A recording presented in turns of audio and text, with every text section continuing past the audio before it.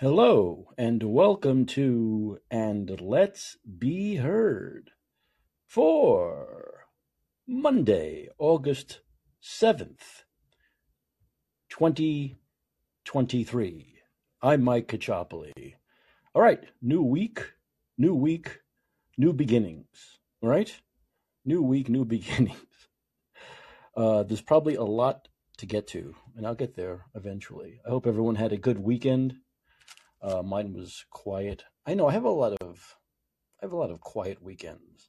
I know that. I get it. Um,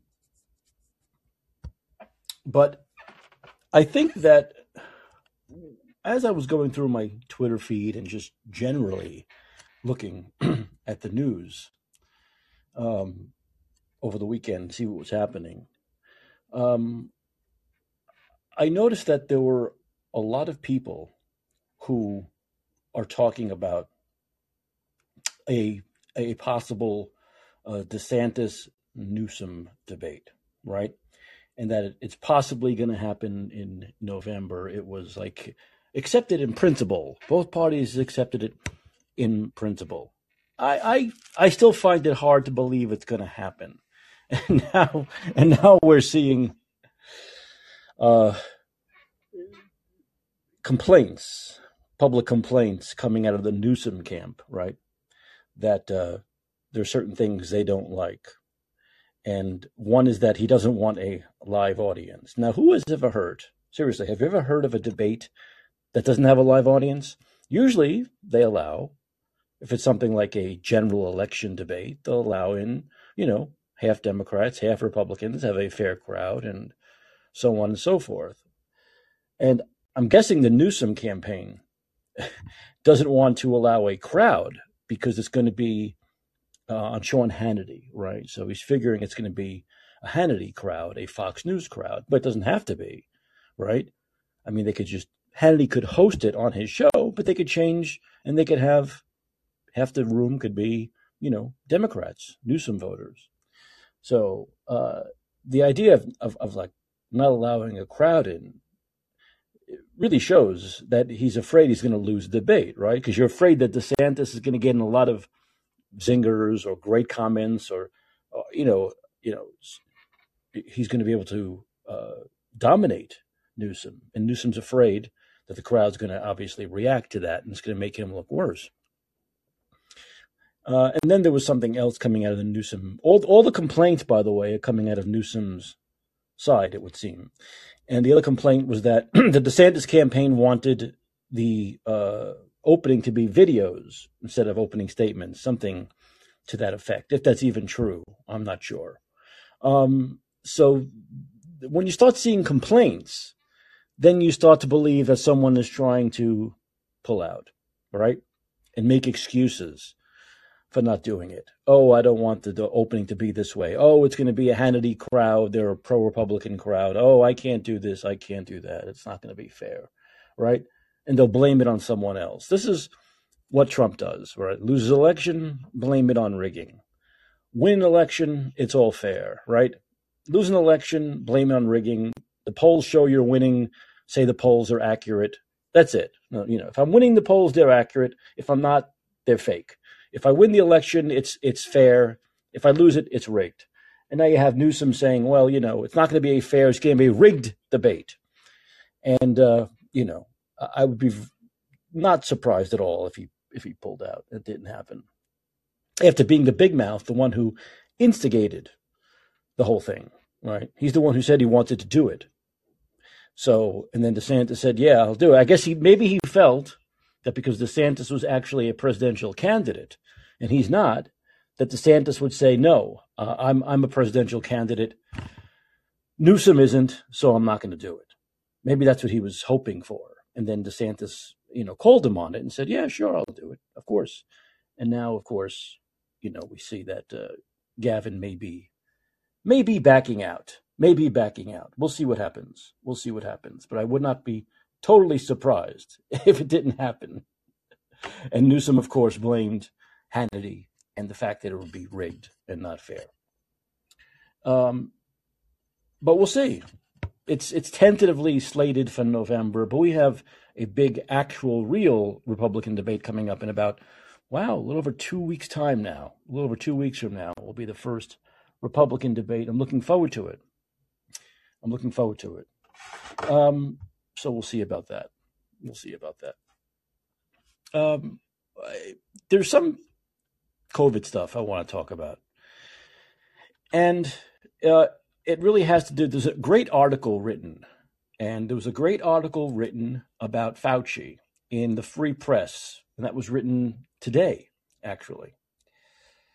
In the Free Press today by David Zweig. He wrote about the deception of Tony Fauci and Tony Fauci's deceptions over the last few years. And I think it's really important. Sometimes I don't like reading long articles, but I think this is fairly important, especially now. Once again, we've talked about this a million times, okay? And I've talked about it 10 million times with friends over the last 3.5 years. I've talked about it so often over the last nearly 2 years on this podcast. And that's the fact that there's been no mea culpa. Forget about punishments, right? Forget about any kind of real retribution for the COVID years. But there's been not even, they haven't even apologized. So we're not even like, you have to get like to step 1 first, right? Before you go to step 5. Not only have they not apologized, but they continue to double and triple down. So as there are new variants that they make up when they want to sell the booster, and now we're they're making up a wave. There's a new wave happening because they want to get ready to sell the booster in the fall, right? Because September, October is when people usually start getting flu shots. So they want to get a booster along with the flu shots. And now they have to make it up and make it look like COVID's coming back just so they could sell as many, because most people are forgotten, right? So they want to try to remind people that it's still here. So they make up a bump. And so there's been no real apologizing for the failed vaccines. There's been no apologizing for the failure of lockdowns or masking or any of that stuff, to the point where we still have many of these whack job liberals calling for masking measures again, right? We see this. We see these wackos calling for masks again because, once again, they've never been forced to admit they were wrong. So they continue to double and triple down and pretend they were right. In other words, they're pretending that the reason why we're not really talking about COVID anymore is because masks, lockdowns, and vaccines got rid of it. This is the shit they're peddling, right? These are the lies they're peddling, and they have not been called on them. Well, we've called them on it. I'm about to read an article where David Zweig calls Fauci on many deceptions, but they have not been forced to apologize. They've not been forced to apologize. They're not going to do it on their own. They're not going to do it voluntarily. They need to be forced to apologize. And the only way they are forced to apologize is if they are facing some kind of criminal charges over what they've done. They need to be forced into in other words, we need to make them get on their knees and say, please don't imprison us. We apologize and we were wrong, because there's no way they're going to do it on their own. We see that by now. It would have happened by now, right? They would have said all this stuff was wrong. How many of the major players have said they were wrong about anything? None of them have. And once again, this allows them to continue to bring this stuff back, especially in liberal cities like my own, like San Francisco, like New York, because they are pretending it worked. They're pretending it worked. Of course, there's the fallacy in their logic. If it worked, why is it coming back? Why would we need to do it again every year if it works? Of course, we know that's the fallacy in their logic. We've talked about that all along. But then we have not forced them to apologize. And that's the problem. And that's what we must do. We must force them to apologize. And I hope that the next administration, the DeSantis administration, does that. So, but for now, it's just, once again, left up to people like me and you to constantly talk about this, or at least from time to time, bring it back. And when a great article like David Zweig wrote today, read it and really look at the facts, right? The true facts over what happened over the last 3.5 years. And the truth about the censorship. Now, I'm going to get into censorship in a second because something happened earlier today. And you shouldn't need to be a Baltimore Orioles fan or a fan of baseball or sports to understand this. But I'll talk about this quickly now, then I'll get back to it after the Fauci, because it does play into all this, believe it or not. Most people, of course, on social media are oblivious, but I made the connection, and here's the connection. So, a Baltimore Orioles announcer. Now, if you don't know, the Baltimore Orioles have had a lot of really bad years. Like the last 6-7 years have been like really awful. But they have improved. Their young players are coming through, and they're having a great season, and they're one of the top 2 teams in baseball this year. So their announcer, who's been with them for a while, about a week and a half ago, goes on during a game, before a game, and he says, well, here we are in Tampa Bay. Now, let's go over some stats. The Orioles over the last few years have really done poorly here in Tampa Bay. Of course, everything's improving this year, but this is what's happened in the past.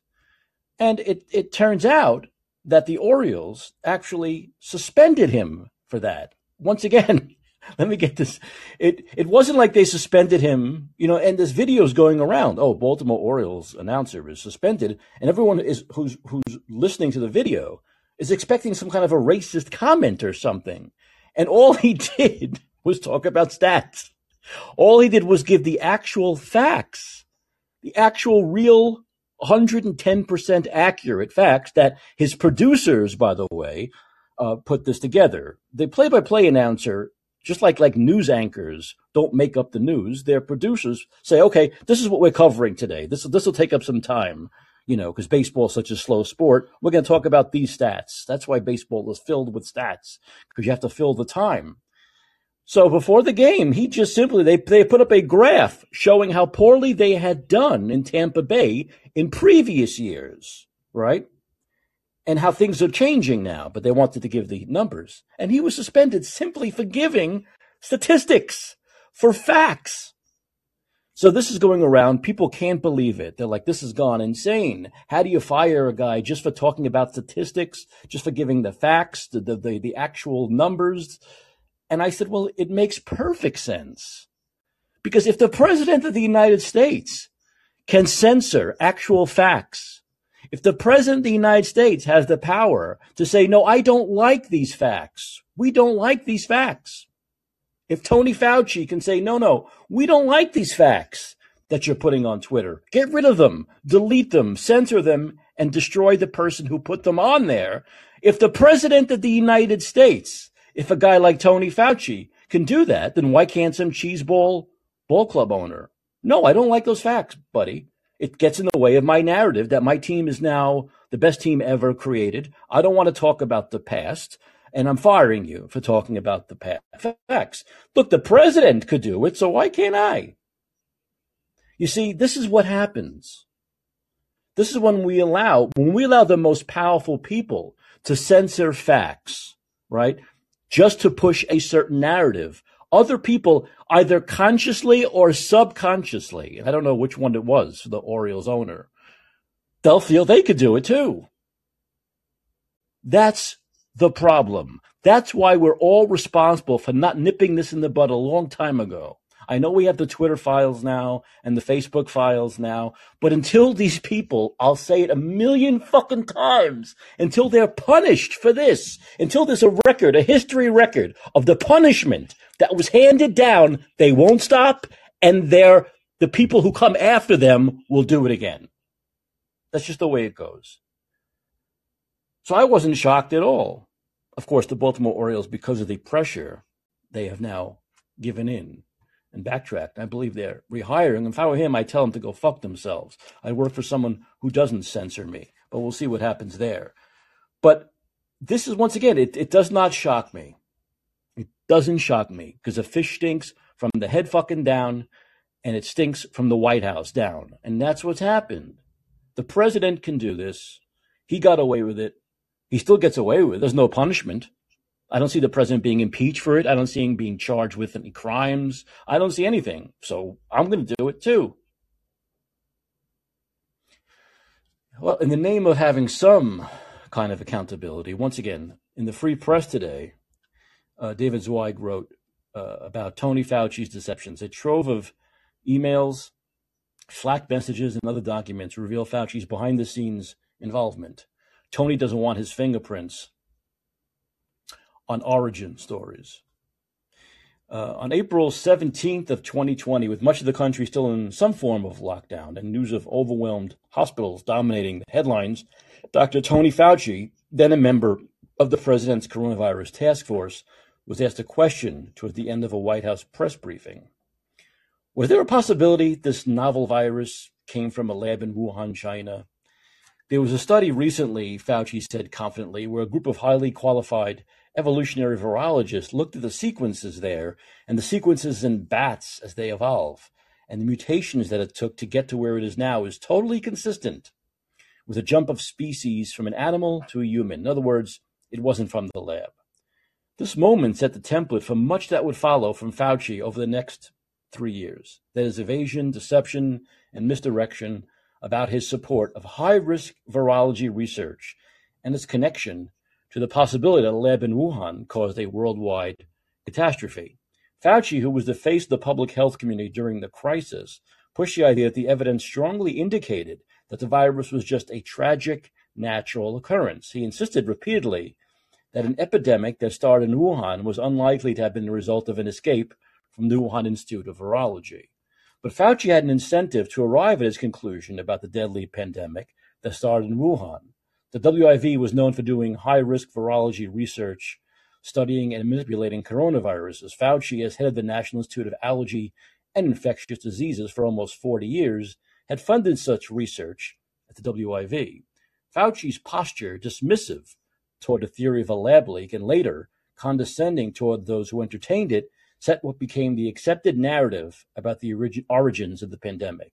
It was a narrative that was parroted by the government, public health officials, and the media, and even enforced by social media platforms at the request of the Biden White House.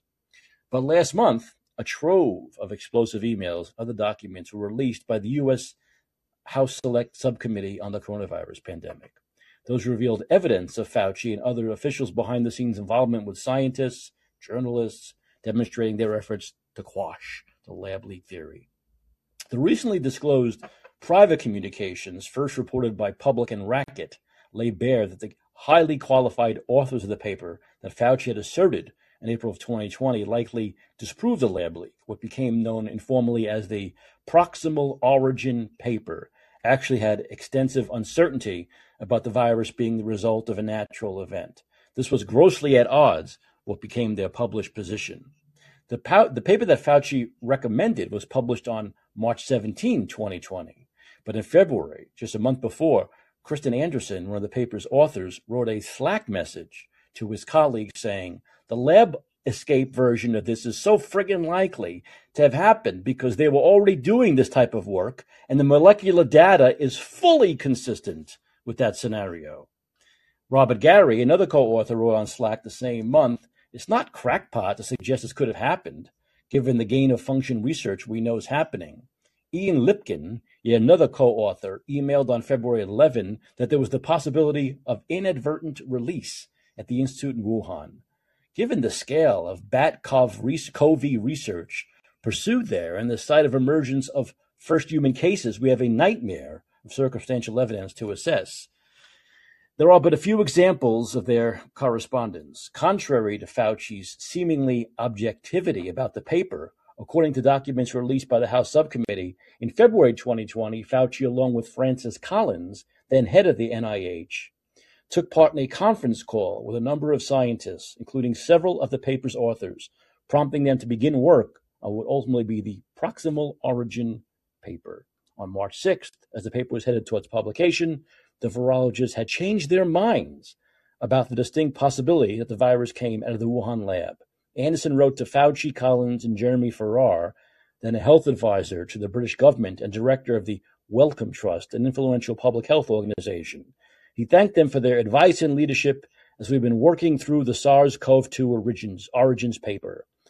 Fauci replied 2 days later, telling Anderson, nice job on the paper. Indeed, Fauci and Collins were so closely involved with the paper that in internal communications among the paper's 5 authors, they referred to the pair as the Bethesda Boys, a reference to NIH headquarters in Bethesda, Maryland.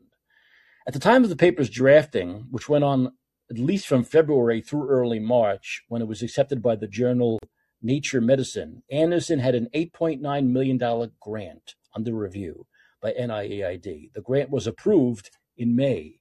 We may never learn how the pandemic began, considering that the Wuhan Institute of Virology, an institute funded in part by U.S. taxpayers, deleted data about the virus and given the secrecy of the Chinese Communist Party. But instead of offering even-handed leadership that encouraged scientists to present alternative perspectives on this and many of the issues that arose during the pandemic, Fauci pushed a biased view. Scientists who raised concerns and questions about our COVID-19 response were regularly demonized, even by a government officially directed under Fauci's charge. If you want to understand why there's been such a collapse of trust in our public health leaders, this story is a good place to start. During his decades as head of NIAID, Fauci oversaw the distribution of billions of dollars each year in research grants and contracts, some of which were awarded explicitly for what is commonly referred to as gain-of-function research of concern. This research involves manipulating viruses to become more transmittable and/or deadly in humans, with the hope that doing so might help advance development of vaccines and therapeutics against threats that don't exist, but theoretically might in the future. As I previously reported in the Free Press, it is an intensely controversial practice, with many scientists vehemently opposed to it. Kevin Esvelt, an evolutionary and ecological engineer at MIT, wrote in 2021 opinion piece, "I implore every scientist, funder, and nation worker in this field, please stop. Purposely creating a pathogen that could wipe out millions of people, regardless of its hoped-for benefit, is insanity," global security and biodefense expert Dr. Laura Kahn said. Fauci has long been a vocal advocate for this type of research, and despite pleas for it to stop for at least a decade, this dangerous research has been funded by the NIH and NIAID. This connection was affirmed by Fauci and is documented in published papers. NIH and NIAID are listed as financiers of the project and the acknowledgments of the most infamous gain-of-function study in history.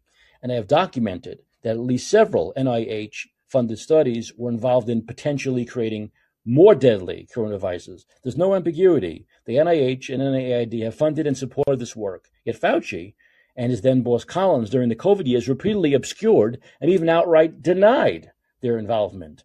In May 2021, Collins released a statement that said, "Neither NIH nor NIAID have ever approved any grant that would have supported gain-of-function research on coronaviruses that would have increased their transmittability or lethality for humans." Why would Collins put on a statement denying what is clearly true? In a word, Wuhan. Though complex, the facts here are unequivocal. The NIH gave millions of dollars to a nonprofit called EcoHealth Alliance. From that pot of money, EcoHealth funneled hundreds of thousands of dollars in subawards to the Wuhan Institute of Virology. Grant applications to NIH from EcoHealth explicitly spell out work involving the creation of deadlier or more transmissible pathogens. It said the researchers would use infectious clone technology and humanize mice, i.e. rodents that are engineered to have human receptors for viruses, to test the ability of newly created coronaviruses to infect humans. Yet, in November of 21, when Rand Paul questioned Fauci in a congressional hearing about his funding of the research and its connection to the WIV, Fauci responded, gain-of-function is a very nebulous term, and that a considerable amount of effort had been spent to give a more precise definition to the type of research that is of concern that might lead to a dangerous situation. Paul shot back, "You're defining away gain-of-function. You're simply saying it doesn't exist because you changed the definition on the NIH website." Richard Albright, a major critic of gain-of-function research of concern and a molecular biologist at the Wakeman Institute of Microbiology at Rutgers, says along with others that Fauci engaged in semantic games to evade acknowledging the dangerous research he helped fund. Fauci did not respond to multiple requests for comment made to his new employer, Georgetown University. This July, the House subcommittee released what appears to be an extremely incriminating email that Fauci wrote on February 1 of 2020 to multiple high-level officials, including Collins. In the email, Fauci wrote, "Scientists in Wuhan University are known to have been working on gain-of-function experiments on bat viruses, and that there was suspicion that mutations seen in SARS-CoV-2 were not natural and were intentionally inserted." After viewing the email, Rand Paul referred Fauci to the Department of Justice for lying to Congress. Evidence of Fauci's purposeful evasiveness can also be seen through the actions of a direct subordinate. 2 months after Collins denied funding gain-of-function research, David Morins, a senior advisor to the director of the NIAID at the time, Fauci wrote an email to Bloomberg reporter Jason Gale, "Tony doesn't want his fingerprints on origin stories." In the email, Morins said he was tasked with speaking to reporters on behalf of Fauci and the origins of the virus. Later, in an interview with National Geographic published September of 21, Morins, like Fauci, was careful to say all possibilities should be pursued, yet in the next breath, to the point may already have been reaching that continue to looking into a lab leak was wasting time and being crazy.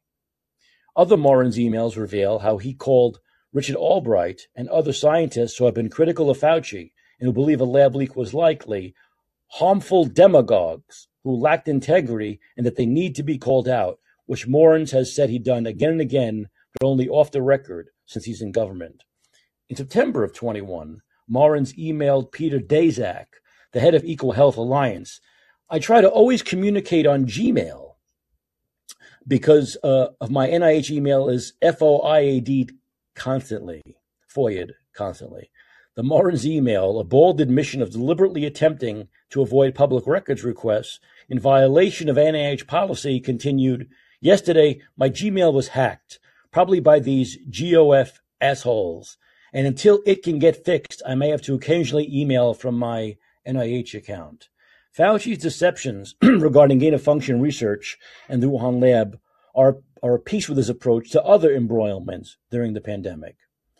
He consistently dismissed those who questioned his recommendations as being unworthy of serious consideration, and sidestepped and double-talked his way out of responsibility for past statements.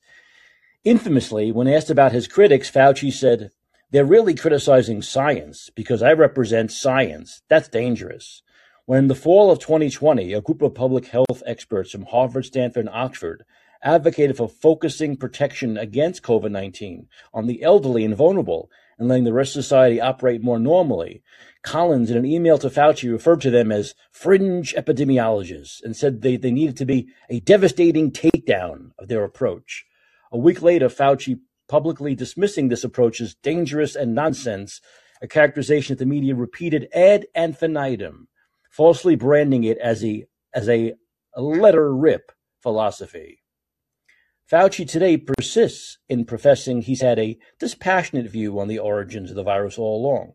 But as research has continued into the virus's origins, the evidence is increasingly pointing to the lab leak. In February, a report by the Department of Energy concluded that a lab leak was the most likely origin of the virus. This echoed a similar conclusion from the FBI. In March, in an interview on CNN, Fauci offered a creative scenario for how what appears to be a lab leak is actually a natural occurrence. A lab leak could be that someone was out in the wild, maybe looking for a different type of viruses in bats, got infected, went to the lab, and was being studied in the lab, and then it came out of the lab, Fauci said. If that's the definition of a lab leak, then that still is a natural occurrence. In May of 2021, when questioned in a Senate hearing about the potential of dangerous research taking place at the Wuhan Institute of Virology in conflict with NIH agreements, Fauci said, "We generally always trust the grantee to do what they say." He said the Chinese researchers were competent, trustworthy scientists. This July, however, the Department of Health and Human Services halted all funds for the WIV on the grounds that there is risk the WIV not only previously violated, but is currently violating and will continue to violate protocols of the NIH on biosafety, and that immediate action is necessary to protect the public interest. Fauci had promised the public that WIV could be trusted. The fact that HHS disagreed and decided to cut off funding is a striking refutation of Fauci's judgment. These new documents show that this is of a piece with a troubling, deeply, deeply troubling pattern. That's David Zweig. Great article. It really is. It really is. And it really is part and parcel of what we saw from Fauci the entire 3 years, right? Where he would double speak, change language, pretend he didn't say something, pretend it meant something else. You didn't understand what I said this, not that. And this is what he constantly did. And he did over a period of, that's why he did so many interviews, because he threw so much shit at the wall that it was hard for people to get him on anything, right? That's his game, basically. And the fact of the matter is that he did lie. We have evidence, proof. He lied in front of Congress, which is illegal. You go to jail for such things. He deserves to go to jail for that. We have proof that he knew of gain-of-function research, and then he says in front of Congress that it was never happening, and at the NIH. So once again, this all points to the accountability that we're not getting. And these are great articles. David Zweig did a great job there, but it's not accountability. People will just say it's an opinion, when of course it's not an opinion. It's all facts. It's all known fact. And the accountability is only going to come when someone decides to prosecute, right? There needs to be a prosecution. So it continues, because I want to play a video. How many times have you heard that the vaccine, that they never said, once again, talking about double speak and triple speak. Thanks, Gator. I'll get to you in 1 second. In fact, let me play this video, then you can talk. How many times have we heard from people who are pro-vaccine that no one ever said it was going to stop the transmission of COVID, right? How many times have we heard that from people who are still defending Fauci and defending the vaccines? That they say nobody ever said that the vax would stop the transmission of a COVID virus. I want to thank Jimmy Dore for putting up this video today. He says, this is for my comedian friends, and I guess anyone else, who still repeat the lie, the big pharma lie, that nobody ever said the vaccine would stop the transmission of COVID. Here's everybody saying it. Okay, so just listen to this video. It's going to start with, hold on 1 second. Let's see if I can get this going.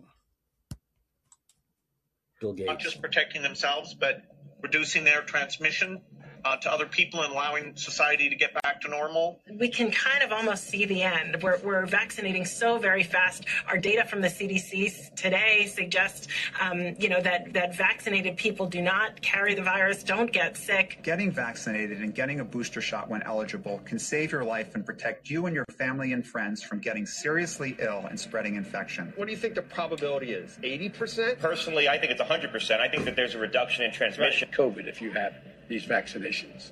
We have all the vaccines we need. We just need our people to take it. A, for their own protection, for the protection of their family, but also to break the chain of transmission. You want to be a dead end to the virus. So when the virus gets to you, you stop it. You don't allow it to use you as the stepping stone to the next person. Now we know that the vaccines work well enough that the virus stops with every vaccinated person. A vaccinated person gets exposed to the virus does not infect them. The virus cannot then use that person to go anywhere else. It cannot use a vaccinated person as a host to go get more people. That means the vaccines will get us to the end of this. But when we looked at the emergency use authorization, which is right on the screen, if you look what it says under transmission, this is what was known the moment they were making those statements. Can I have the next slide, please? What was known was that the data are not there, limited to assess the effects of the vaccine against transmission of SARS-CoV-2. They had no idea. They had no idea if it would stop the infection, yet they were making those statements on the news. Plus, the Pfizer COVID vaccine tested on stopping the transmission of the virus before it entered the market. If not, please say it clearly. If yes, are you willing to share the data with this committee? And I really want a straight answer, yes or no, and I'm looking forward to it. Thank you very much. Regarding the question around, did we know about stopping immunisation before it's entered the market? No. We had to really move at the speed of science to really... Okay, so there you have it. There you have it. They totally lied. Now, why are all those people still around? Why do they still exist in society? Why? Why is Rachel Maddow still making $30 million a year? Why is Tony Fauci still allowed to do interviews? Why is Zelensky retired with a beautiful pension? Why? Walensky, sorry.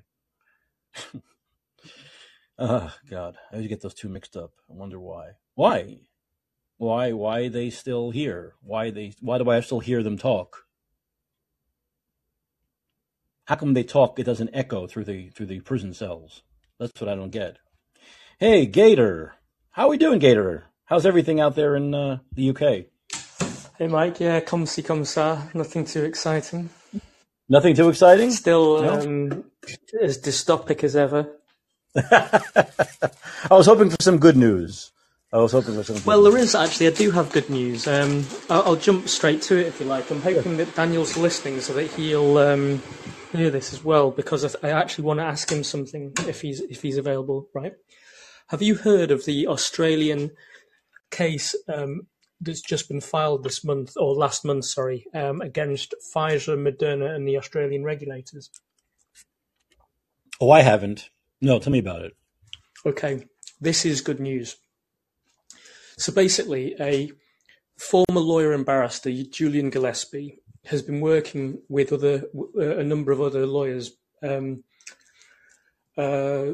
basically pro bono, trying to work out legal strategies to bring cases, and they've all sort of generally failed, right, in some way because of corrupt judiciary, amongst all other things. But what they've found is something that I knew about as well, and it was a big relief to hear that people are really properly actively pursuing this.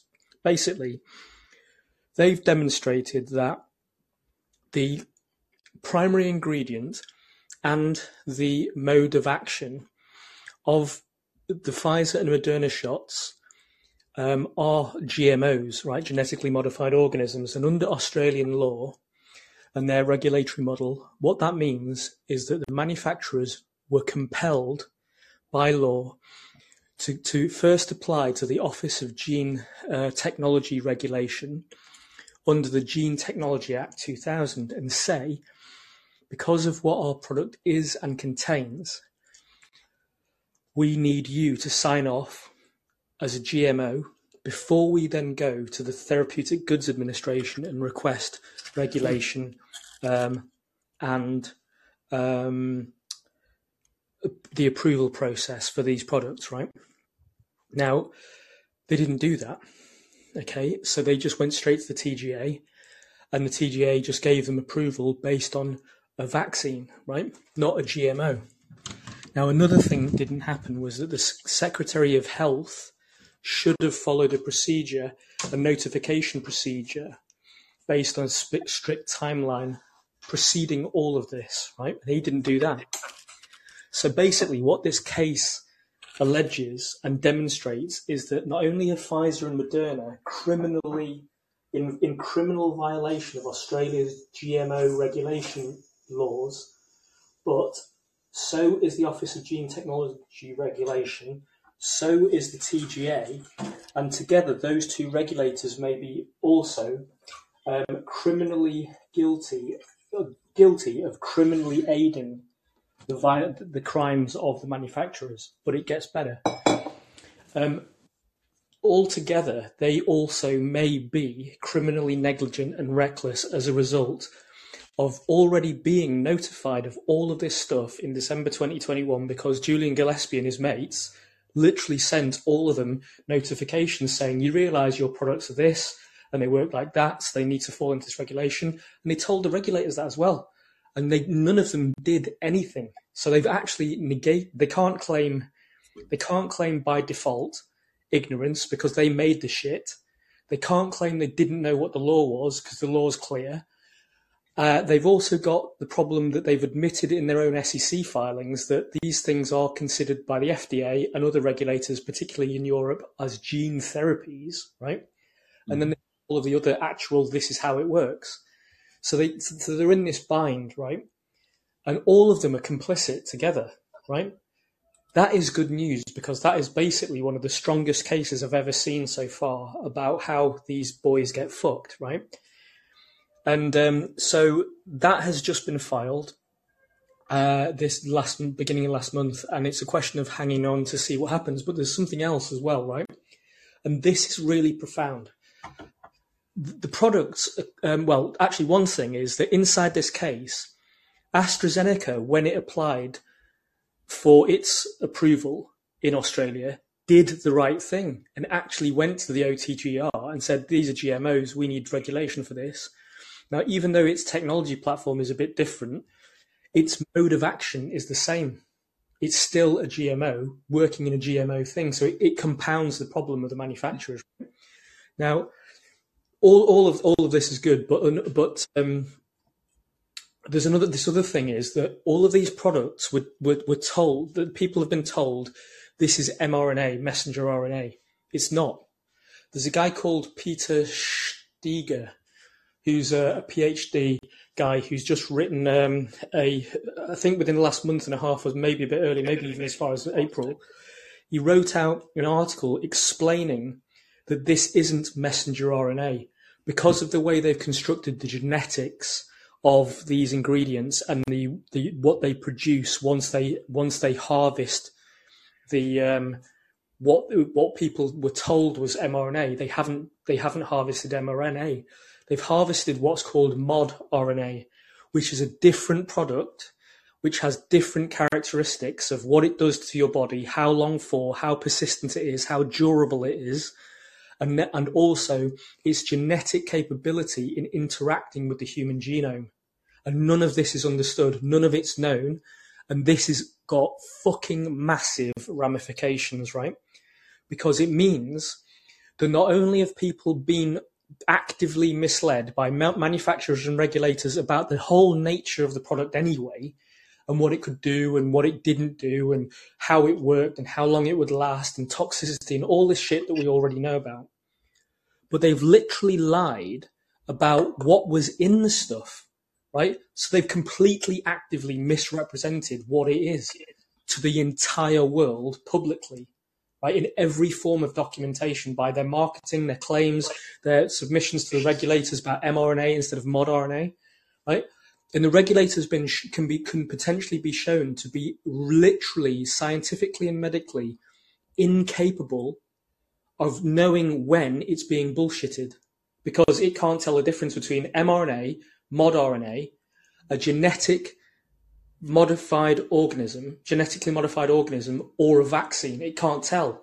It's just literally sitting in a chair, being told by Pfizer, this is the thing, this is what it does, this is how it works. Yes, it's safe. We will make it well. We won't have any contamination. Contamination is another thing I haven't mentioned. And you need to believe us. And no, you can't look at any data. That's literally what this case demonstrates. It's absolutely, it's simple, but it's complex, and that is good news. It is good news, but I hope it actually goes somewhere. Yeah.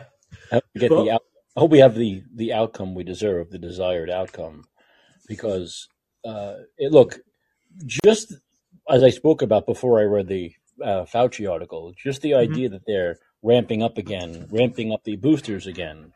For the fall, the flu season, when they'll talk about this incredible combination of the flu and COVID, we have to watch out. It's a 1-2 punch that we've heard for the fourth straight year now. Remember, those of us, and there were many of us, who said that 3, 4, 5 years, forever, you're going to have to get a booster. We were told we were crazy people. You remember that, right, Gator? Sure. Those of us who said it wasn't just going to be about 1 shot or 2 shots. It was going to be about a shot every year, just like the flu shot, were called whack jobs. We were called conspiracy theorists. And now, of course, that's the fact, right? They have come out and actually said, yes, this new director of the CDC has come out and said, oh, absolutely. Every fall, you get your COVID booster along with your flu shot. So it's once again, with issue after issue, we have been proven right. They were proven to be liars. They were liars, and we know. And it wasn't just about being wrong. They were liars because I just played a 2-minute video where they kept on saying, we know they stopped the transmission. And then, of course, the woman's interview at the end, she said, no, of course, we didn't know it was going to stop transmission. We had to rush him out there. So they lied. They knowingly lied. Yeah. They didn't They didn't. Why didn't they? Well, you and I know the answer. It's a rhetorical question. But when they put these vaccines out there, why didn't they say at the time, we're rushing these out, a wing and a prayer, it might stop it, it might not? They never said that, did they? No. They said, as I played in the video, this is definitely going to end COVID, get us back to normal. The virus stops with you. If you get the vaccine, you can't get it. You can't spread it. COVID goes away. It'll be gone by the end of 2021. That's what they said. They lied because they knew if they had told the truth, as that woman said at the end of the video, that we rushed these out and we have no fucking clue if they're going to work or not, or if they're safe or not, nobody would have gotten them. Well, yeah, but it's even more fundamental than that. And this is what I'm about to say is enshrined literally in the admission by the Bayer CEO, Stephen Ehrlich. He's on video and has been for a very long time at the World. It's a World Science or Manufacturers Forum or something. I can't remember what it is now. What's in the background, but he's on stage and he's saying, "Very exciting time for us as a company and everything because it's gene and cell therapy is so exciting, and that's what we're getting into now. Who'd have thought before COVID that it would have been possible to get 95% of the world's so much of the world's population to take gene and cell therapy, but because of COVID, right, we have managed to get everybody to take it because we called it a vaccine. And prior to COVID, if we'd said, hey, do you want to put an experimental gene and cell therapy into your body? 95% of the world would have said no. That's literally pretty much verbatim what he said on video, right? Right. Now, there's no way out of these things, okay? There's no way out of a combination of documentation, but also this endless stream of video. What will happen, though, is that essentially it will go super slow in any form of legal account that's a legal challenge that's built on this stuff, whether that's Rand Paul's gain of function and the origins thing, or whether this is stuff I'm talking about, because everything will come down to semantics and timing based upon the interpretation of fraudulent clinical data, right? And the problem that's going to hit in courts is that court typically is not the body that determines the truth of science. It's basically, they don't look at clinical data and go, well, clearly that means you lied, right? They will defer to arguments between experts who say, no, that clinical data means they didn't lie. And somebody else will go, it did lie. And then you're down to the jury trying to work out thick fuckers in a jury, trying to work out who to back. And if there's no jury, the fucking judge is gonna throw it, right? Right. So that's what it's going to come down to, right? But the thing about the case I just described to you is this: you must remember this, right? And if you back what I'm telling you, publicize it, because the regulatory models in Australia and Europe are almost exactly the same. Julian Gillespie has demonstrated this and wrote out a paper showing how the parity between those two systems is so close. The obvious conclusion is you need to port the Australian case straight into Europe, but it's going to be the similar in the UK, and then I think the biggest difference is in America. So the thing to take away from this is multiple attacks against all of the manufacturers can be launched globally. They just need to be this base model court case just needs to be tweaked, and that must happen. If the human race does not do that, it deserves to fucking go extinct, basically, right? That's how important the work is, and actually how not that hard it is. Because I've been looking at this, trying to sort of move the ball on a bit. So, that is good news by anybody's standards, given the conditions that we're in now. Absolutely. Yeah. There's no doubt about it. Look, we've seen a lot of court cases, right? And a lot of people fighting back but I'm looking on this greater scale, like Rand Paul recommending Fauci be prosecuted. Well, obviously Biden's Department of Justice isn't going to do it. So we may have to sit for another year and a half and hope that the next president's Department of Justice does, because there's ample evidence that he lied about many things, but he lied in front of Congress over and over again about the gain of function stuff. But what if something strange happens, like Gavin Newsom gets in, right? Or somebody uses timing, right? And I know that this is a bit extreme, but I think this is possible. This has just occurred to me instantly now. What if Fauci began to be involved in a fast-track court case before Biden's term ended, and Biden himself pardoned Fauci? I don't know. That's just a complicated thing. I mean, it's possible, I suppose. It's possible, I suppose. You know. These things are definitely possible, and what's at stake here is so fucking high that I think that these things could happen. Right? All it needs is somebody to sit down and work out a risk matrix and a threat matrix, and just go, right. What I think is actually going to happen with Fauci is this: he's 84 years old, isn't he? Right? So he's literally, past average life expectancy for the UK, which is higher than the US. So basically, they're going to dump everything on him, and if he does go to court, slow it down so long that basically he dies, right? And then once he's died, it'll be like Jimmy Savile, where they basically just go, yeah, he was the world's worst virologist, and NIH guy is corrupt as fuck. He did everything and more that Robert Kennedy's accused him of, but he's dead now, so we'll just park it with him and move on. A bit like Epstein. Right. And then suddenly everybody will stop talking about COVID because he's dead and he carried the can. That's what's going to happen on a big picture. I'm sure of it. Yeah, I think there are other people who also need to be part of that prosecution, and you can it could be Deborah Birx, it could be Walensky. I mean, there are a lot of people out there who you can go after, right? There is, but I reckon the system will contain it like this. I mean, Fauci's the head of the whole thing. Obviously, he's the top guy, and obviously he'd be the biggest target, right? But I still think it shouldn't just be him. I want to make that very clear. I'd be very happy if he was prosecuted. But he shouldn't be the only person who gets prosecuted. There were many players in this Shakespearean tragedy. It wasn't just Tony Fauci. But how do you sustain the level of prosecution that this requires? Right? It's like look at how bored people get with war. Right? They get bored with war to the point where it's reported for the first 2 years, and suddenly it's no longer reported. Right? But the Afghan war raged for 20 years. People just forgot the Afghan war was still going on, right?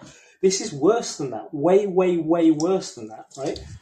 And I've got a funny feeling that what needs to happen in some respects, one way of dealing with this, is for some kind of sophisticated class action lawsuit to be taken against anyone, right, with a certain set of criteria. So one, if you're vaccine injured, right? And two, if you believe that your informed consent got fucked up, whether you got injured or not, if you just go, well, you can demonstrate that if you knew all of this stuff about GMOs and stuff like this, and you didn't tell me, right, then my informed consent got fucked up. You never had it, and just make a massive class action lawsuit against all of the NIH people, and then go to all of each manufacturer, and then go to each healthcare provider, and then actually. Right, and people should leave open the prosecution of vaccinators, and they should be able to hunt down vaccinators and take them to court. But that will be a very individualized thing. Well, I think this war is going to get worse, not better, in this regard. I think as we go through time, the months and years, more and more people are going to be hurt and die from the vaccines and the boosters, and mortality rate's going to go up. And hopefully, people will start taking notice as more and more healthy 18-year-olds like LeBron James' son have heart attacks and people that age die out of nowhere. I think it's going to become a bigger issue, not a smaller issue. Yeah, but because a lot of people are going to die. I mean, I believe personally, based on what I've understood so far, I'd say this is a realistic expectation, is that a lot of people's literal life expectancy from the day that they got the shot is going to drop to 5 or 10 years full stop, no matter what age they are, if they aren't already dead, right? Yep. And the way that the mechanisms that that shortened lifespan is going to manifest we're already seeing exactly how. Turbo cancer, myocarditis, cardiovascular, radical autoimmune, and rapid onset cancer, either coming out of nowhere or being latent and then accelerating. And they are key ones at the moment. But one thing that is not clear is nobody has begun proper human tissue testing, right, of any recipient. And the more I know about these products now, the more there is evidence that this stuff integrates with the human genome, right? Yep. And we have got no fucking idea what it does. Now, what I understand at the moment is this. There's a very high chance that it affects germ cells. So it literally gets into your testes and ovaries and then affects germ cells. So we have now created half the world's population whose DNA some of whose DNA may have been altered because of integration, and they're passing that on to their kid. And also, the vaccine-induced product, spike and whatever else is being produced, is crossing the placental barrier. And you're now seeing continually increasing stillbirth rates, fetal failure, right, which can occur so early that it's not considered a stillbirth, right, or a miscarriage. It's something that occurs so early it's not even categorized as a failure, so you don't even see it, right? But only the individuals know we were 6 weeks pregnant and it fucked up, right? And they don't know why that is, right? But also birth defects or some kind of latent defect we've got no idea about is all to come in this first generation who are being born now. And no one at the moment, private or sponsored by the government, is looking for the effects on the human genome. And this is what I need to talk to Daniel about. But there are people out there who want to begin this work, and they need. And the funny thing is that unlike the gene therapy vials, where Pfizer and Moderna own them, the manufacturers can never own human tissue. So they cannot stop the world's population going to labs and saying, please, can you test my genetics and see if I've been fucked over by these products? And if they have, there is no way really that that a manufacturer can basically say that's nothing to do with our product, because the genetics won't lie. And that whole spectrum of impact is fucking huge. Absolutely. The world's not ready for it, basically, if you think about the scale. Right. The world's not ready for it. But like I said, this is not going to go away. It's only going to get worse. So I think as through 2024 and into 2025 and maybe a new administration, people might want answers even more than they do now, that people might finally take notice. And, and there might have to be some kind of retribution. They're going to have to be some fall people, right? Someone's going to have to take the fall. The question is, who is it going to be? Is it going to be some low-level scientists in Moderna and Pfizer? Because, of course, that would be wrong. That would be scapegoating.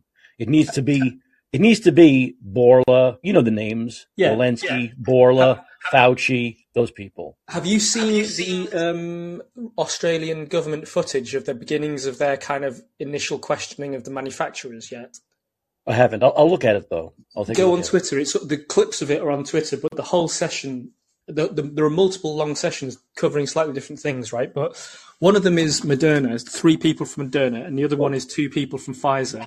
Yeah. And it is, I mean, it is woeful, right? What they're doing. They're basically saying, they're asking them all of these straight questions, and obviously these people are just literally bullshitting their way through, and it's pathetic, right?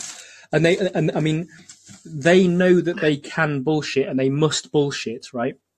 Because there's whole layers of contractual defence and the CARES Act and the equivalents of CARES Act and the PrEP Act in other countries, right? So they know that the odds at the moment of liability are stacked in their favour, but they also know that the hammer's falling because more and more evidence of criminal fraud is being found, right? And criminal fraud is potentially what undoes all of the liability shields.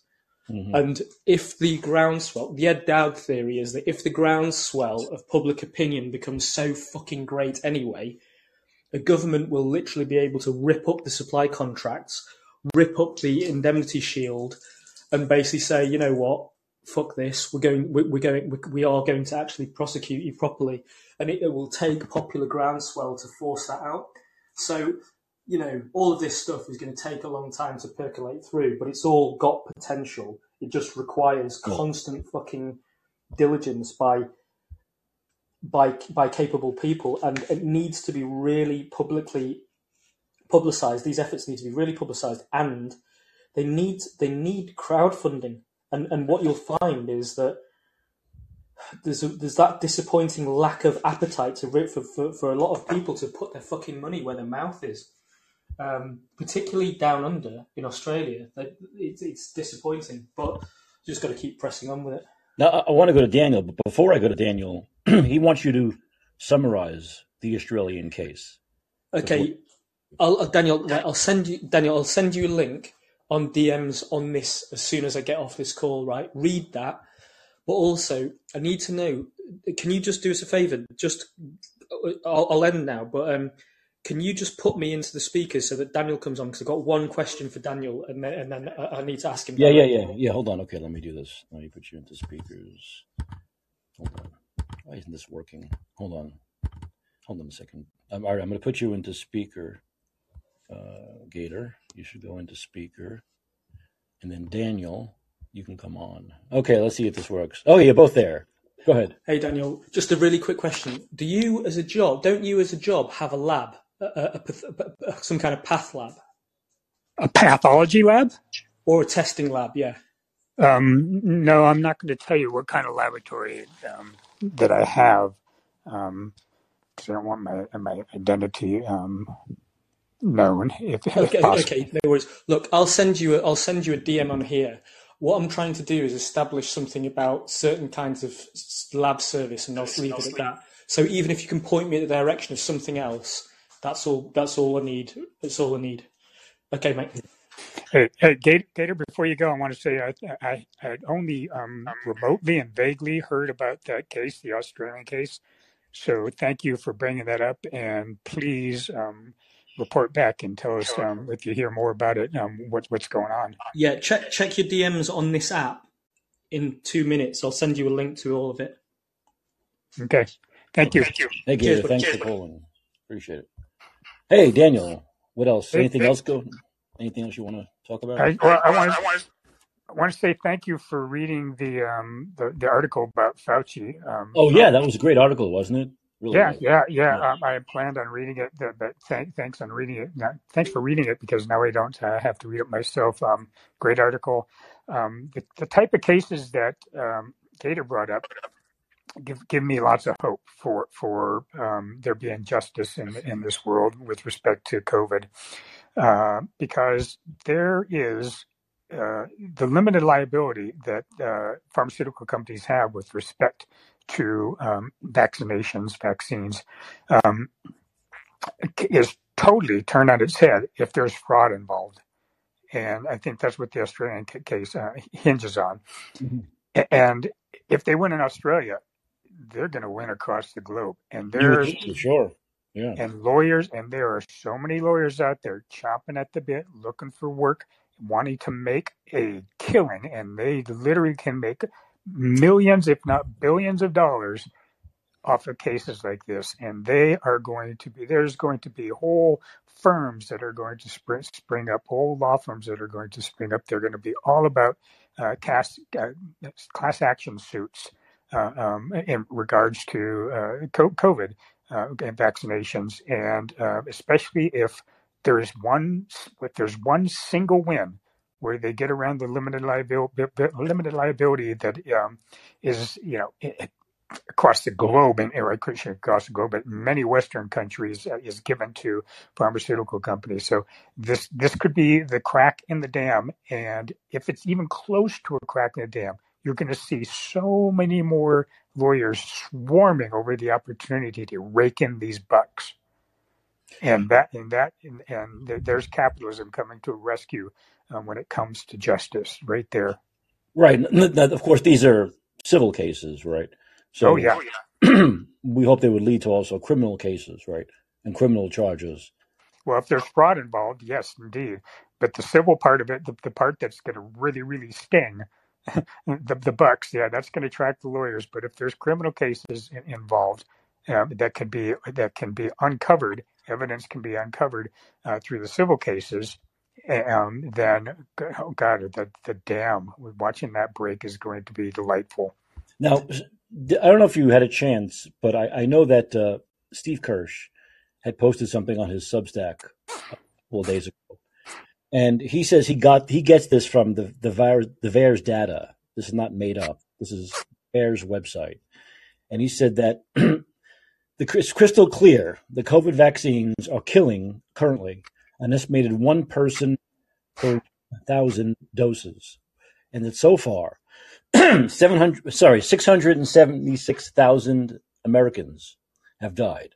It takes about 30 seconds, he says, to do a VAERS query that shows the COVID vaccines are deadly. The shape of the onset curve makes this obvious. An estimated 676,000 Americans have been killed. Have you read anything about this, Daniel?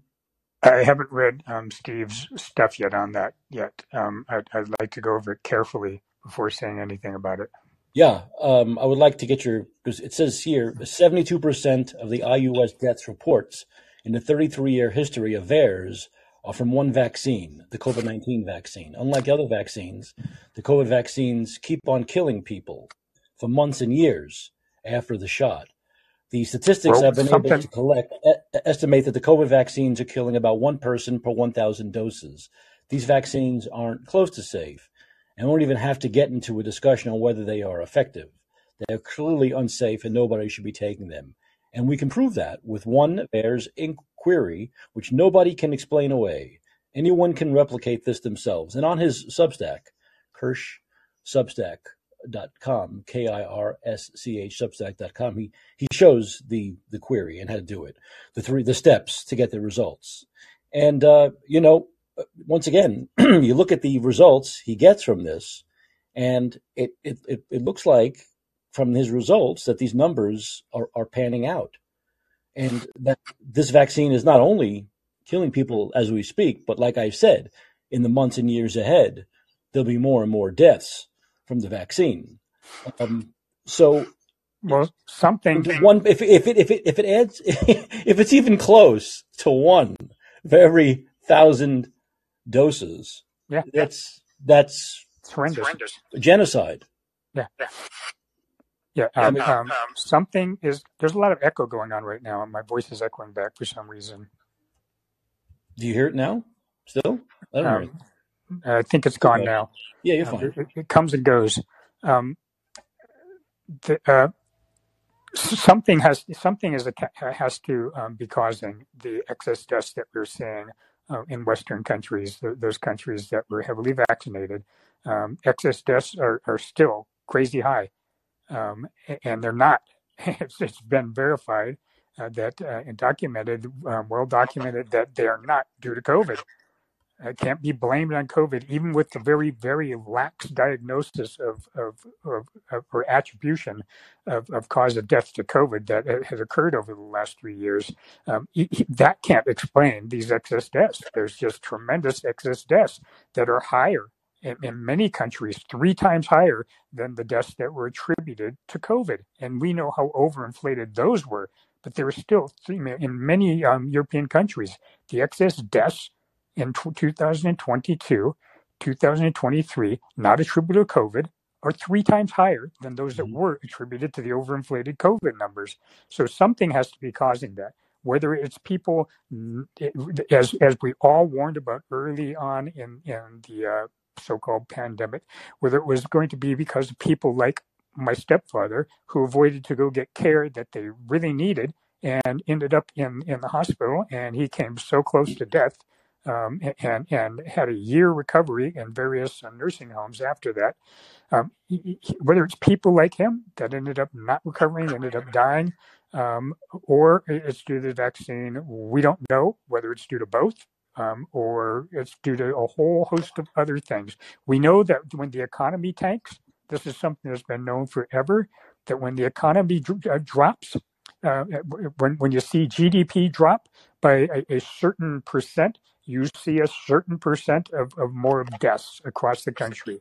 GDP is so tightly linked to deaths in this country. So whether it's part economic and that rippling through, whether it's part due to the vaccine, whether it's part due to people missing routine medical care, it's a mess, and it's going to take years to sort this out. It's also going to take generations to sort out the damage that was done to this world. One last thing I want to talk about before I go is, you're saying that there is a current hyping of the next COVID season. Well, here's something that I have been wondering about since I've been seeing this over the last few days. In blue cities across the country, I mean, the most notable, of course, are San Francisco and New York City, but hell, it's going on in Portland big time, Seattle big time, Minneapolis big time. I mean, there's so many blue cities that are in doom loops because of not just COVID, but the defunding of police thing as well. But they are in these huge doom loops and creating more fear through COVID again, if that's possible. I mean, most people, they haven't even got their second booster. So many people have just, said, I've had enough of it. But if it's possible to create more fear, who would that benefit? It certainly wouldn't benefit the blue cities. They're in doom loops, and they're trying without dismissing their ideology, which got them into the doom loop. They're trying to get out of it. And if another wave of COVID fear hits them, San Francisco is freaking finished. New York is back in the dumps, but really, San Francisco is fucking done. So who benefits from this fear campaign? The Republicans. Well, this is a way. This is the Machiavellian me talking at this point, and whether it's what's occurring or not, I don't know. I'm just saying, if you were a really Machiavellian Republican, you could say, "Hey, we could really do a fucking number on these blue states and cities. All we have to do is hype COVID fear, and that will send them all into a fucking." That's a good point. That's a good point. But the Republicans don't have to hype the COVID fear. The Democrats do it themselves. Yeah. So the question is, are there some Machiavellian Republicans out there that are doing that? That's my question at this point. Well, because it sure would be effective. It could be, but I see it more plain and simple. It's just a way for Big Pharma to make more money. I mean, they want Big Pharma to make more money. Yep. There could easily be a conspiracy of interest once again, like there has been throughout this entire last 3 years. Mm-hmm. Yeah. Basically, it's just, I think that they see that people are kind of like over it and forgetting it, and with each booster, fewer and fewer people take it. So they want to try to scare as many people as possible into getting it. I mean, I think it's pretty obvious. Follow the money, right? Follow the money. Yeah, but where would it be most effective? In blue cities like San Francisco, where you can still walk around in the morning and see 10% of people in North Beach area masked. I mean, that's where it'd be most effective. And so if you're a Machiavellian Republican and you want to say, hey, these guys are trying to fight their way to the doom loop, and any little thing can crush them. Here's a little thing to crush them. Yeah. Like we need more of that here to crush us in San Francisco. Oh yeah. Oh my God. Well, Daniel, thanks. I appreciate it. Yeah, good show. Thanks. Bye. All right, Daniel. I know. Daniel's just happy I'm not talking about the Trump cult, which we'll get to. But first, we want to go to Bill. Hey, Bill. How's it going? How was your weekend?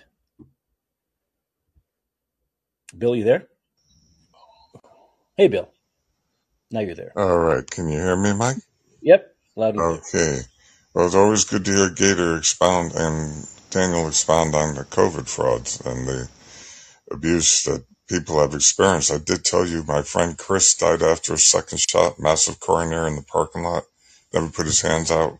Doc said he was dead before he hit the ground. And my stepsister's daughter died in her sleep after a second shot. Both of them within about 10 days. My brother emailed me the obituaries. Yeah, well, once again, I think people are going to start to hear more about like people around them who are young and healthy and dying, and it's going to continue through the months and years ahead. And I think at some point a light bulb has to go on, right? You would hope. Well, I think a lot of us, you know what? It's that saying, those who have ears, let them hear, and eyes, let them see. There's so many that are going to believe the Faucis of the world, no matter what we say, and evident that Fauci gets a high professorship at Georgetown and gave the graduation speech at Yale. Those people in those medical schools are being brainwashed today, and they're graduating with this mentality. Think about that. Well, they're graduating with the mentality of they are the science, right? Fauci said. That's what Fauci says. Attacking science is scary. No, the scary thing is these young doctors thinking they are the science. Exactly. Mentality, having that mindset. And if anyone doesn't believe the way they do, which is what science is all about, those persons should be canceled and destroyed. Well, I want to agree with, let me tell you, when I was younger, oh gosh, this was in the late 80s, Joe Knapp was going to Yale University, had a brain tumor. A friend of my dad's who stopped in the Spoken Wheel bike shop. And he was telling me something they called ECAP, which was exceptional cancer patients. This was Bernard Siegel, who was a doctor up at Yale. I think his name was Bernard Siegel. That's so long ago, I'm trying to remember. But he wrote a couple books on exceptional cancer patients. Mike, they were doing a whole holistic approach from spiritual to get miracle remissions, along with alternative medications or things that, by the way, that's a good lead for me to talk about what I put in the live chat. Okay, febendazole, they've known since 2013, which is an anti-parasitic, that it destroys cancer cell reproduction. That's in the NIH library all the way back to 2013. Mike, let me interrupt you. I saw there was a guy with a video on Twitter today who said he had some kind of cancer. And I think he took that. Is that the dog dewormer? It's only approved for veterinary use, but it's like ivermectin's approved for both. Human, febendazole has never been approved for human use. It's such an excellent drug. It crushes cancer. And yes, that's the drug. Yes. Well, the guy put a video on Twitter today, and I just went through the comments. And in the comments, many people were saying, yes, I took this for this, and I took my relative took this, and the cancer went away, and so on and so forth. And it's this, and the guy who put this on Twitter said you can get this for like $100 and something on Amazon. Yeah, it's generic. That's why, of course, when it's generic, just like ivermectin, which, by the way, there's an article, the combination of fenbendazole and ivermectin is even more effective, and ivermectin has the lowest toxicity profile of any drug ever produced. So these are very low toxicity profile drugs. Not only are they anti-parasitic and anti-cancer, they're also antiviral. Why? We have to ask ourselves, they've proved to be antiviral. So there's a theory, although I don't think it's been proved yet, that I put in the live chat, that cancer may be partly, at least partly in some cases, due to undiagnosed parasite infection. Right. Just anecdotally, think about it. You got two anti-parasite drugs, and we don't really know because our testing for parasites is apparently isn't that effective. You see what I mean? So, anyways, that's something that again, there's evidence from the breathing here. From NIH, National Institute of Health, what's called PubMed, Open Access Medical Journal. That's, It sounds like you're saying Club Med. This is not Club Med. No, it's different thing. Yeah, I'm sorry. It's PubMed. Yeah, and then the one on the febendazole is from the Antibiotic Journal. Right. So these aren't like some people might say, oh, where'd you get that information? It's unreliable. No, it's not. It's not. This is sound medical science. So the other thing is the article from the Antibiotic Journal on ivermectin shows ivermectin effective for many other conditions, so many that I didn't memorize, but it'd be of interest. You might want to check it out from all these different conditions I never even considered. And it's late. I just woke up, so I Well, can't this guy think. said the doctors gave him 6 months to live. He investigated this drug you were talking about. He took it, and now he's cancer-free. Yes. Yeah, it's proven to be effective in the NIH library from 2013. Think about all the people in the last 10 years that could have been saved. This is our medical sick care, Rockefeller Medicine Flexner report back in 1910 to 13, I think it was. And these are crimes against humanity any way you cut it. So is there any surprise that we keep seeing this, like with everything you all just described? And you know, it's just more of the same. You know, we had the Tuskegee experiments, we had the radiation injections. You know, there's so many medical malpractices that have been perpetrated on humanity, along with Operation Sea Spray over San Francisco, where they sprayed all these bacteria and crap, trying to see how it would affect them. Check out Operation Sea Spray. It's a real thing. It makes perfect sense with the antiviral medications you're talking about, which you can buy on Amazon for $100. Why the government, big pharma, would have no use for any of this stuff, right? And they try to make everyone look like an idiot and a conspiracy theorist and a whack job. Yeah, well, these are anti-cancer. Think about all the money in cancer and injection. Yeah. Yes. Yeah. Oh, all the money made off chemo. Yes. I mean, all the money they make off chemo, and then the person dies anyway most of the time. You know, right. So and the other thing is, look at all the money we made. Right? Yeah. Yes. But there's no money to be made off a drug you can buy on Amazon for $100. You know, so. That's right. And the other thing is that there's no way they could have gotten the emergency use authorization for the vaccine had it been, they acknowledged that these generic drugs worked for antiviruses. You see that they had to say they didn't work in order to get the emergency use authorization for something. By the way, if you study the science on this, they've never isolated the COVID virus, you know, from any sputum that I know of. Everything I read said the way that they never have. They never have. Nope. So, and the PCR test, it's not a test. Gary Mullis said way back in the HIV days, he developed polymer chain reaction for one thing, to create a whole lot of something out of something to be used in their labs to test things. So you take a test that every time you amplify it exponentially, every time you cycle it exponentially amplifies it till you create a whole lot of something out of something. So you have a little fragment of a dead virus in your schnozola, just like we get dust and pollen.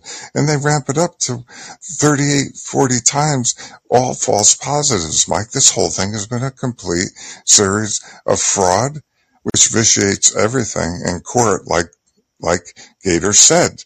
If fraud can be proven, then the protection on the vaccine, that gets vitiated, and they're wide open for lawsuits. The problem is our courts are so damn corrupt. Think about the Brooks Jackson case and attorney Robert Barnes. That went to summary judgment. Now he's got to appeal it.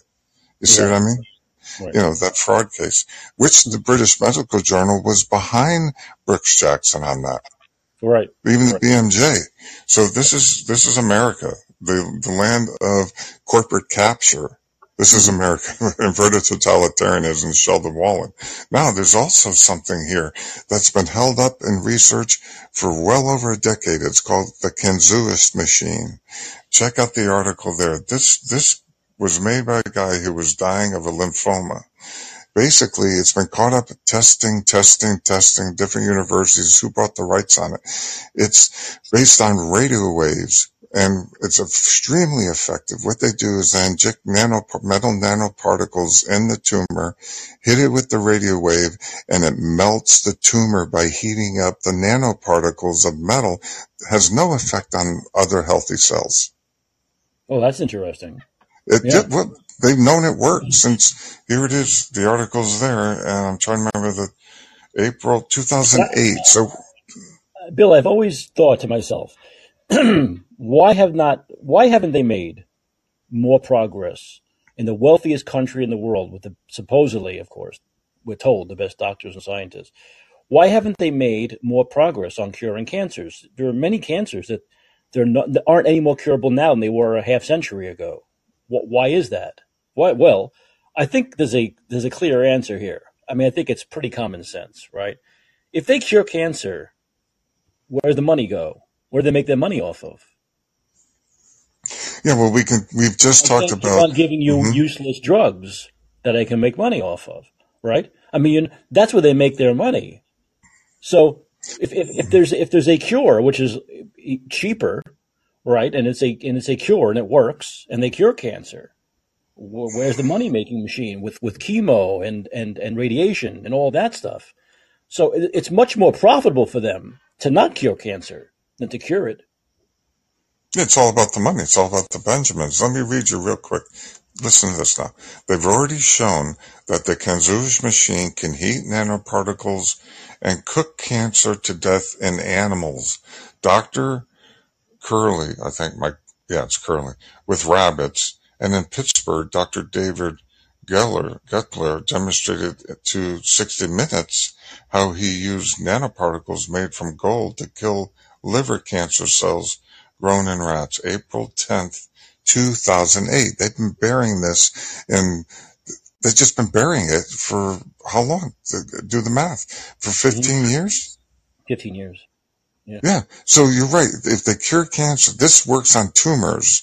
If lymphoma, not so much because it spreads throughout the body, but that's where the ivermectin and febindazole PubMed goes 2013. So you're right. The surgery theater for cancer surgery, the chemo, all the other drugs they use is big bank.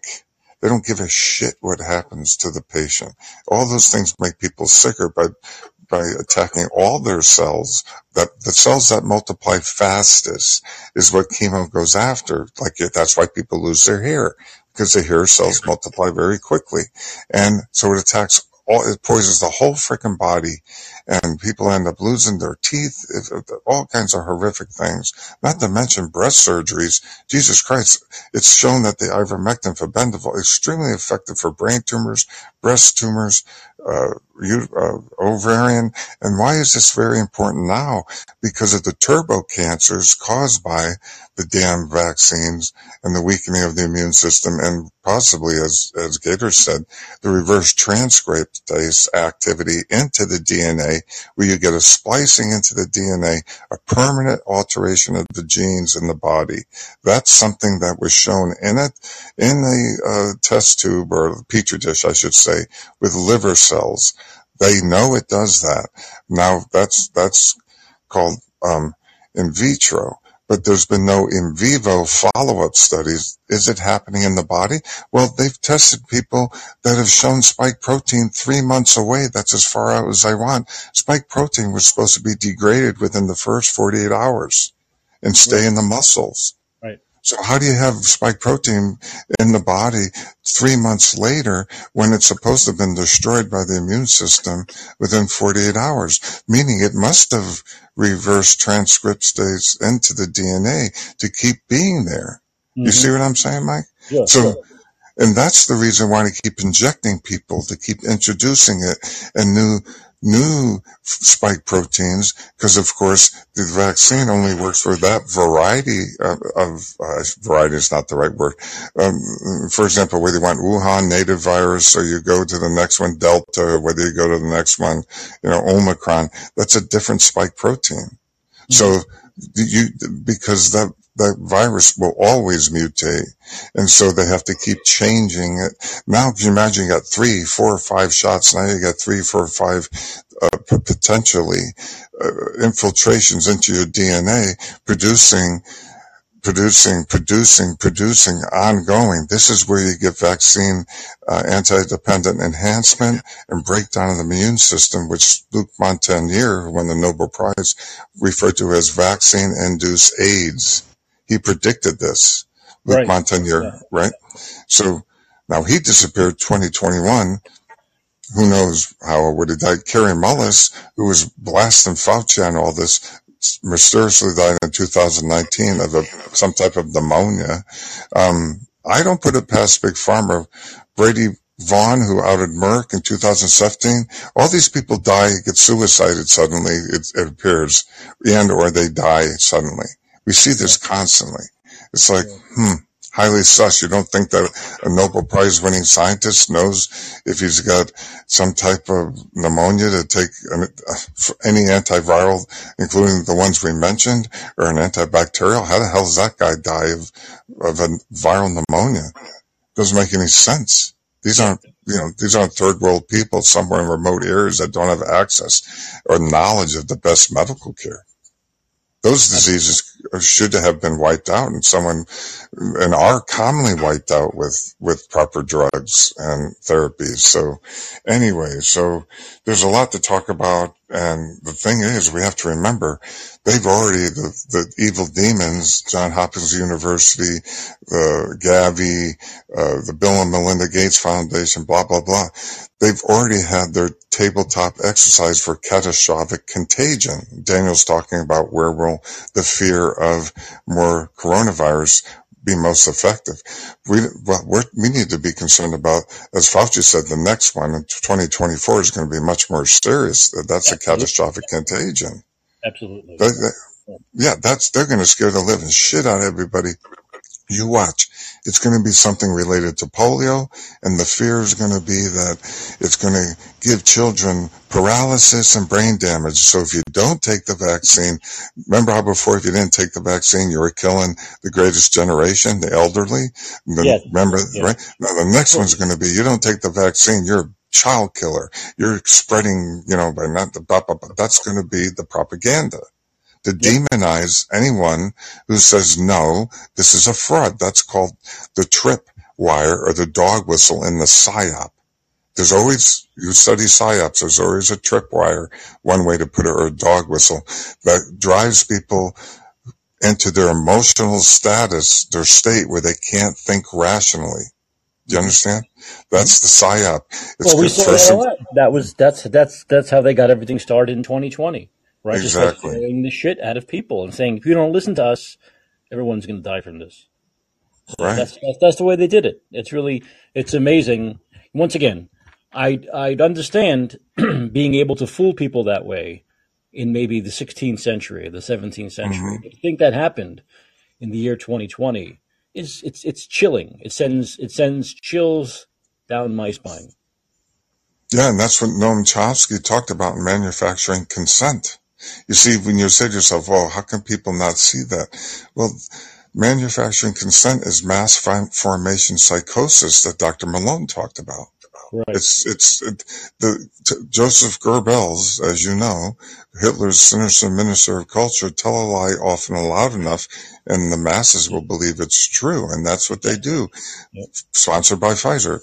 Even no one questions it. See, they think Pfizer is their savior. The main people absorb mainstream media, especially people who are elderly. They're not watching. You take someone in a nursing home, Mike. They're getting together. They're playing bingo. They're all together. They're all watching their mainstream media, NBC, whatever, the big three. They think we're crazy because the mainstream media has them convinced that social media is a bunch of whack jobs. That's it. You see exactly. what I mean? Yeah, exactly. And they all listened when Governor Cuomo said, "Don't worry about it. Just shove them all back into nursing homes." they did it, and it spread like wildfire and killed tens of thousands of elderly people. Well, there's a strong belief that this is all a eugenics program to do just that. And certainly, if you watch the footwork and who it's affected, the people who died from this had CDC reports that 94% of the people who died had 4 or more comorbidities. One of those being elderly.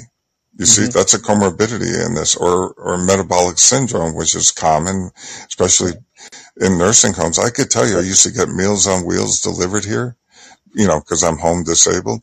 If I ate that stuff, I developed type 2 diabetes and insulin resistance. It is loaded with, what do you call that? Packaged product that's full of sugar. Sodium, ton of salt too. Oh shit, Mike! Yeah, it's loaded with not only chemicals and processed food, GMO, but it's also full of sugar, salt, there were times lunch would be white bread, peanut butter, and jelly. I'd be like, I can't even eat this shit, over and over and over again. Now, somebody made a meme eggplant parmesan, give it credit, right? Was like, what? Who was making this Italian dish for them? I mean, it was really good.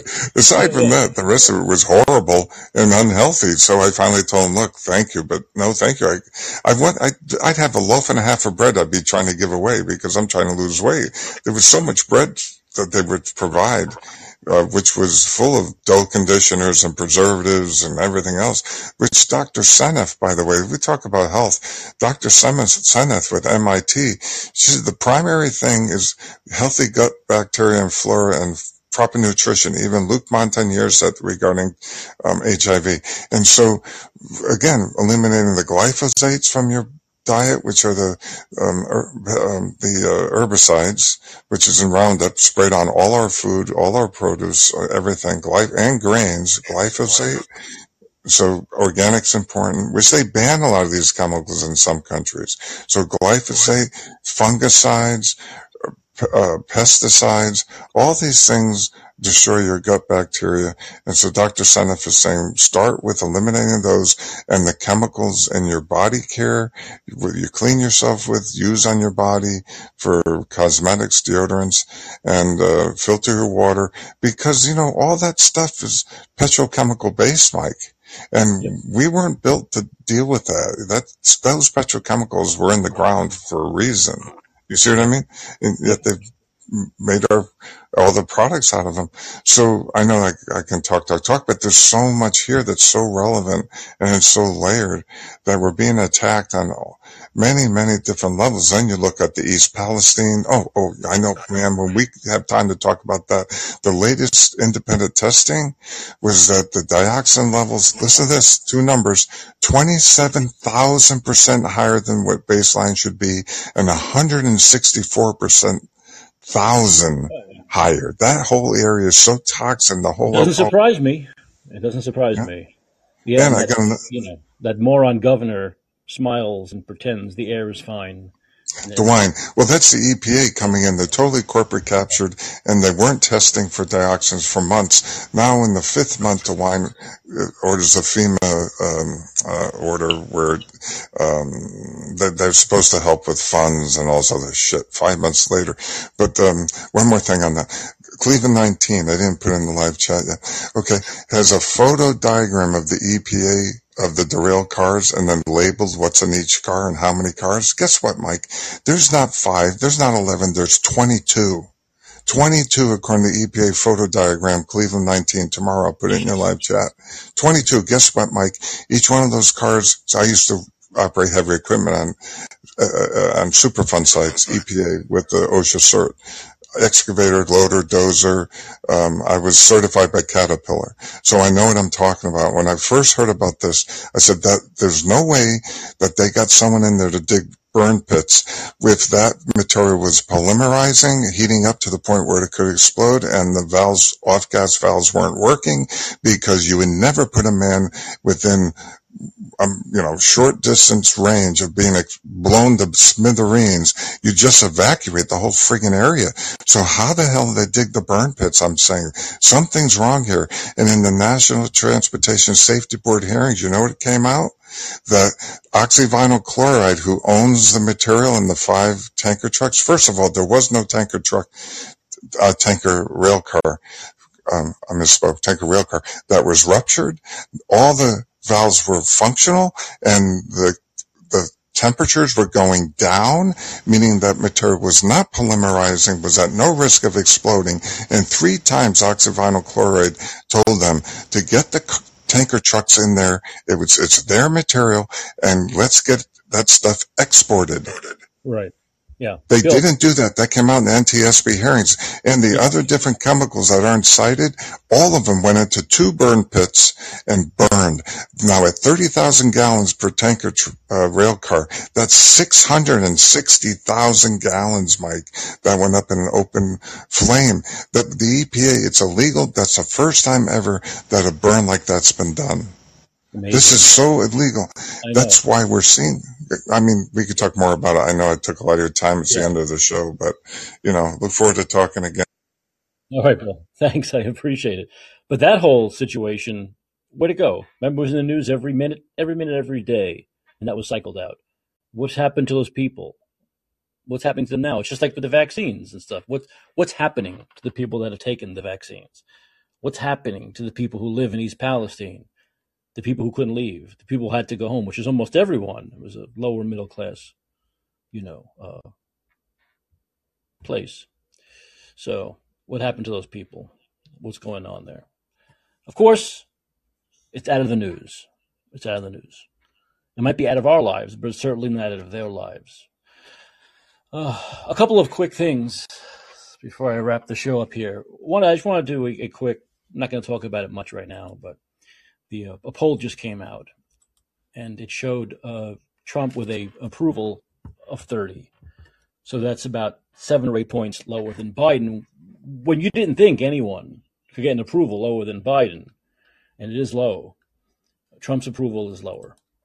So several points lower than Biden. So brilliant to run a guy like that with a 30% approval. 30 approve, 59 disapprove. That's, of course, includes everybody. That would be how it plays out in a general election. Obviously, that's not, Republicans or just Democrats. That's everyone, all Americans. 30% approve of Donald Trump. Almost twice as many disapprove. What a brilliant idea. What a brilliant idea to have him be the nominee. Luckily, it's not going to happen. It's not going to happen. Also, one quick thing I want to mention, unfortunate in the filmmaking world, is William Friedkin died. William Friedkin, a great Friedkin, made the film that still, at 52 years old, scares the absolute shit out of me. The Exorcist. I find The Exorcist to be one of the most frightening films, most unnerving films ever made. It was unnerving when I saw it when I was a kid, and it's unnerving if I see it again now. In fact, I love the movie, but I don't want to see it again because it scares the shit out of me. It really does. And that's because it brought that whole idea of possession, of satanic possession, into the real world, right? Real people. And it makes it seem like it's actually happening in real time to real people. Of course, in the film, a young innocent girl, right? Linda Blair, who very famously, head turns around, throws up. But it ain't funny when you're watching it. It's frightening. And it really cuts to the core. And it still, I think, is the most frightening film ever made. And of course, The French Connection, which is a great film known for that chase scene, the scene underneath the elevated subway in Brooklyn, and with Gene Hackman, and a film that not many people have seen called Sorcerer, which is like if you saw The Wages of Fear, it was kind of a remake in a way of The Wages of Fear. Absolutely brilliant film. So many great films, really. Unfortunately, died earlier today, at the age of 87. William Friedkin, a great director. Okay, that's the show. I don't think there'll be a show tomorrow. It'll be on the schedule if there is. I may have to help a friend with something, so there might not be a show. Probably won't be a show tomorrow. But I'll be back on Wednesday. I'll be here Wednesday no matter what. All right? The name of this show is In Let's Be Heard. It airs weeknights, 11 p.m. Pacific, 2 a.m. Eastern. Until the next time, this is Mike Chopley reminding you that your influence counts. Use it.